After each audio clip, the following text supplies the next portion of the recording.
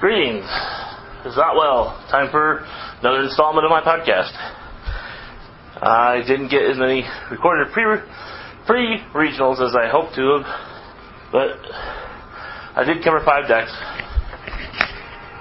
My regionals, in the end, was a bit disappointing. I played a black, green, blue deck. Kind of a rockish deck, kind of a bug control deck. You can call it what you want to call it. I liked it. It plays well. I've done really well on other events that I played with it other than regionals. For whatever reason, it just wasn't my day. I had a couple of those matches where I just ran out of steam and proceeded to lose, whereas, if things would have gone right, I think I would have done fine. I should have done fine. I think I would have done better than I did. I mean, I did make some couple play mistakes that cost me games where I threw away. Case of 3 times when I had a misbind click cast on I floated mana with knowing I had an outlet to dump the mana into just in case a Cloud Thresher would show up. Didn't happen. The one time I didn't do it and I had an outlet, sure enough, Cloud Thresher shows up off the top of my deck. It's like, well, that was a missed opportunity, because at that point I never really had a chance to recover. All 4 of those times was basically lethal attack next turn, pretty much, situations.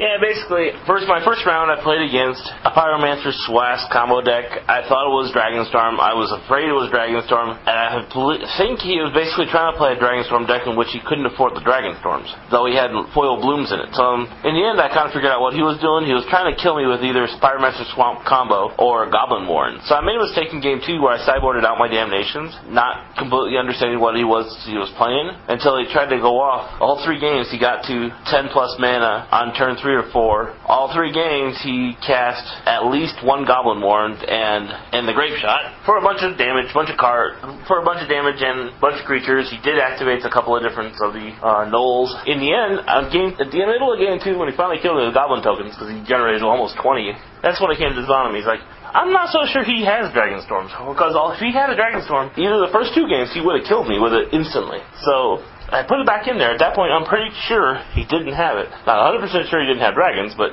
pretty sure he didn't have it. So my bug control deck basically went beatdown mode on him, and I saved Damnation. He goes off with tokens. Games 1 and 3, I Damnation the board for the win. I shouldn't have sideboarded him out game 2. That was a dumb mistake on my part.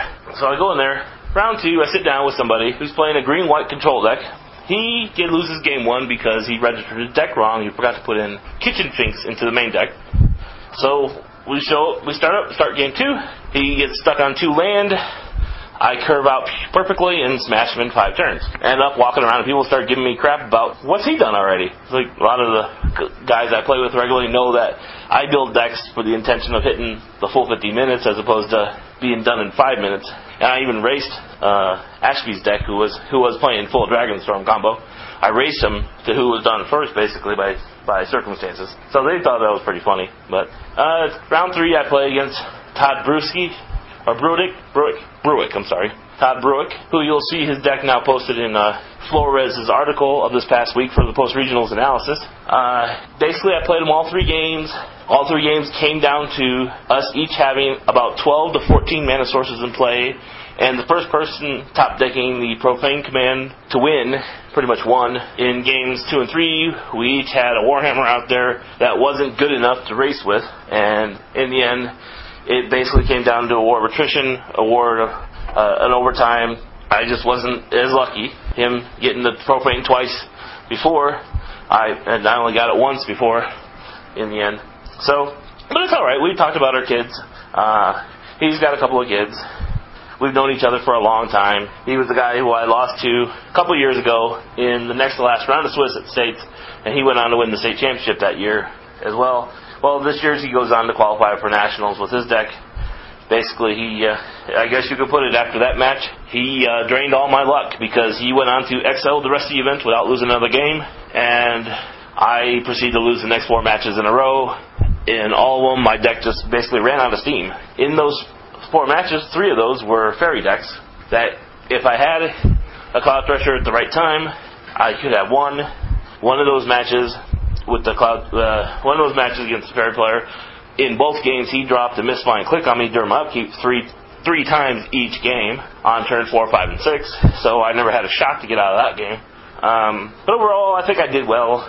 I then beat up on an elf deck, green-black elf deck, I believe. Then I beat a fairies deck, and I played something else. I'm not even sure how you want to classify as other than just being. It was green-white elves based around the green-white hybrid enchantment that makes green-white creatures +1/+1 and gain some ability. Like he had a Cavaliers that were vigilant, indestructible, and flying against me, which I then proceeded persuasion away from him for the home team to beat him with. And in game 2, similar circumstances where I persuaded 3 of his creatures and had the same kind of result. My deck list, I think, is pretty good. It's not, quote, optimal because, well, partly due because I did not have access to any Colossus really before the event. I didn't own any. I was only able to borrow 1 the night before the event. If I had some more, I'd have some more in the deck.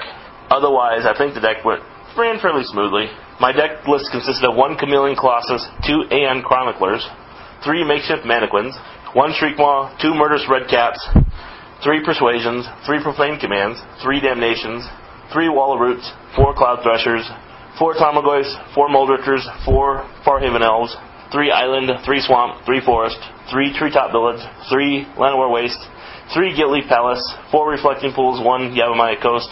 My sideboard was 3 Racking Canopy, 3 Kitchen Pigs, 3 Mind Shatters, 1 Murderous Redcap, 3 Lockdown Warhammers, 1 Damnation, 1 Shriekmaw. I did alright. In the end, I think a better version of the deck would have been with the following changes. Definitely having 4 Damnations in the main deck, all 4 in the main deck, and 4 Racking Canopies in the sideboard. Now, you can either drop a Tarmogoyf or a Murderous Redcap or a Shriekmaw for that change. That makes sense.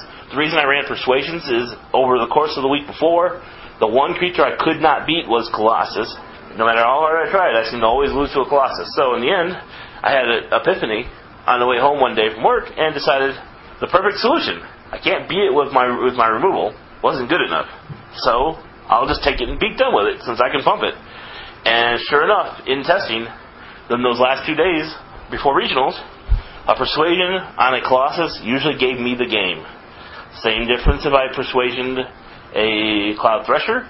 It usually won me the game. Or at regionals, I won a couple of games because, well, I persuasioned an indestructible flying 5/6 vigilant guy that seems pretty stout. Or I've taken multiple Tarmogoyfs that were 5/6, 6/7 type size. Or just some I won a couple games where I literally took their Colossuses and beat them down with it because people who played with the Colossus also had difficulty killing the Colossus. So actually, Persuasions turned out to be super handy.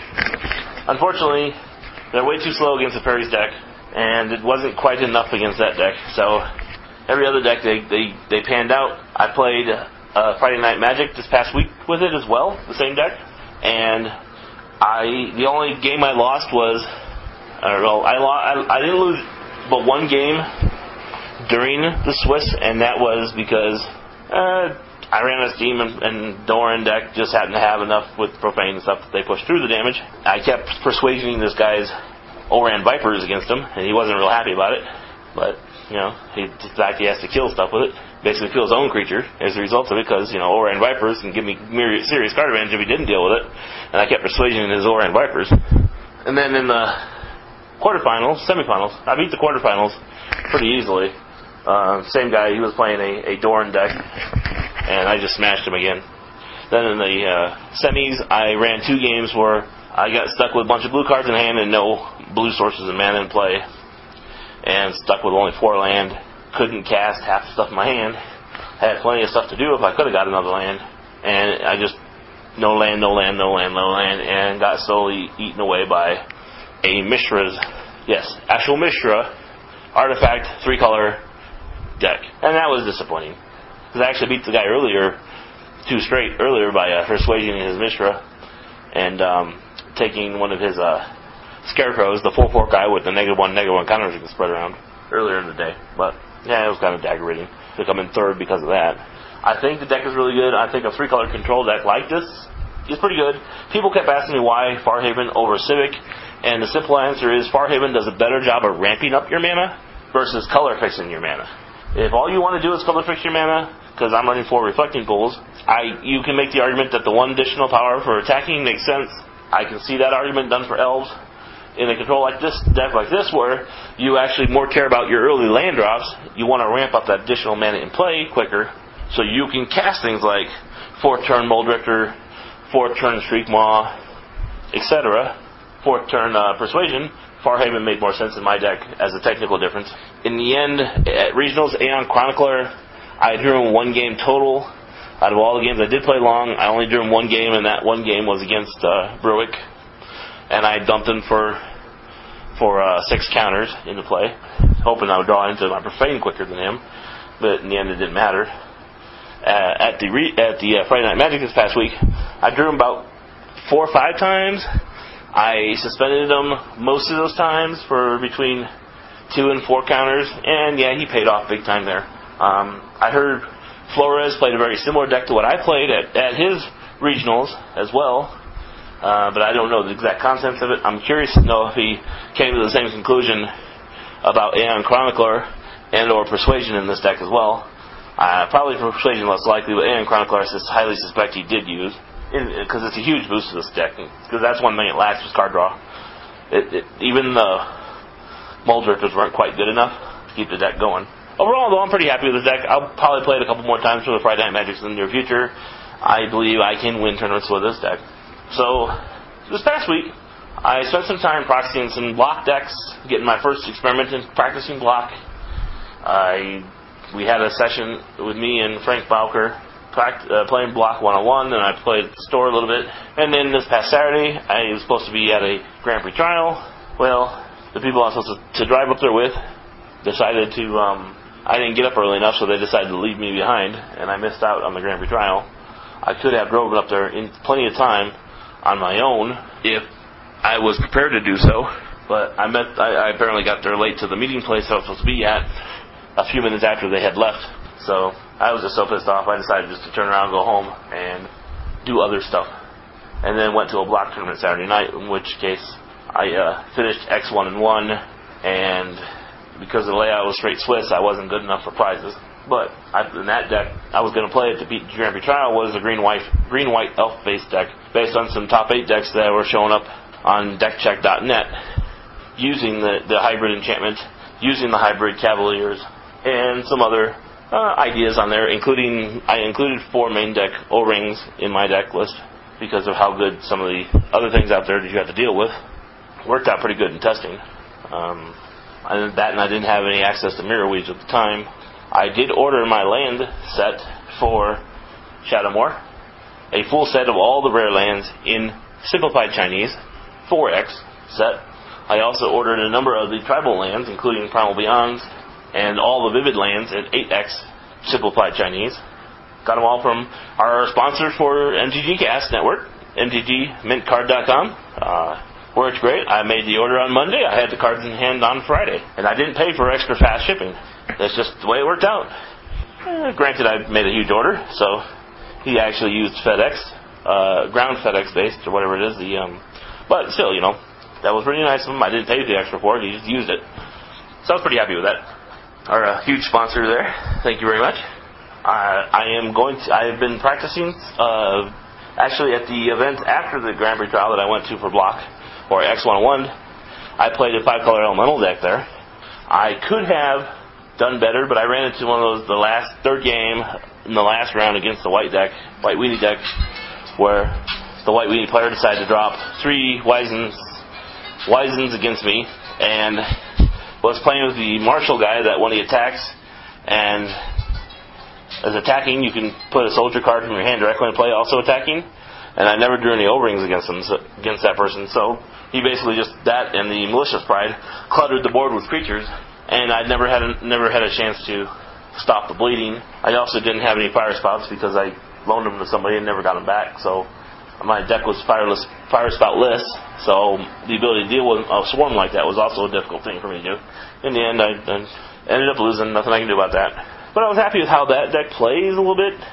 Though I'm fairly certain now that I've got to see how the mirror entity deck really plays out in White Weenie mode. I don't think the Elementals deck is quite fast enough. It might be, but it would depend on how many of the White Weenie Mirror Weave decks are out there and how popular they are. I got another Grand Prix trial in a week or two, and at least one block constructed tournament, potentially two, every weekend for the next 6 weeks that I'll be attending, within driving distance of where I live. So hopefully I'll get to know block really well, especially since my big push is this is for Denver. Grand Prix Denver is going to be block constructed. It's going to have all 4 sets. All of our Grand Prix trials and block testing tournaments prior to Grand Prix Denver, however, will only use the 3 block set, Low and Morning Time Shadowmoor, and I'm going to be working on that format almost exclusively for the time being. It's going to dominate the podcast topic pretty much for the next few weeks. The base starting decks that I'm working on for this block season is as follows. Yeah, the starting decks from deckcheck.net that I've chosen to be my base for starting the gauntlet testing with block is the Kushigama Yusaro Rock deck, deck ID number 16119, Yelgar Zwigesma White Weenie deck, ID number 16656, Manuel Boucher's Quicken Toast deck, ID number 16662, Ralph Libby's Elemental Mannequin deck, ID number 16663, and Robert Setter's Fairies deck, 16613, Peter Goose and Whiskey Green White Elf deck, deck ID number 16959, and Zvistoff Yachik Ten Commandments deck 16961. All those decks I've now got proxied in my gauntlet, and what I've been working on for this past week. I started making little minor tweaks to them here and there to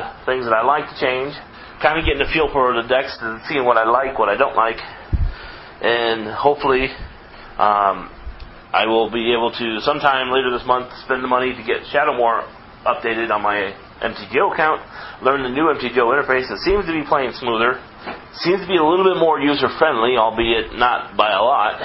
I kind of hope they do a lot more fixes to that 2 MTGO 3 still, because it's aggravating using a structure that's not very good for testing decks with, but at the same time we kind of have to because of the need to qualify. So hopefully that'll give me lots of time to prepare for the Grand Prix and these Grand Prix trials over the next couple weeks. Got lots of Grand Prix trials to go to. I'm looking seriously at making a trip down to New Mexico where they're going to have a Grand Prix trial and a PTQ on the same weekend. Going down there, maybe even hitting the casino in the meantime. There's 2 Grand Prix trials up in Wyoming that are roughly a 3-hour drive from my house. And it's the same weekend for both of those trials, so I could go up there, stay a night someplace, come back after them. Maybe 3.5-hour drive, I guess. We're planning on 4 GPTs total in Denver, 1 in Pueblo at Alternate Universe, and if I can kick our local store owner here in the gear, I would love to have one scheduled for Colorado Springs, but it seems like they can't get a TO hired and working there that sticks to that job for more than a month, because every time they find someone, get them trained, get everything caught up paperwork-wise, he puts in his 2-week notices and leaves.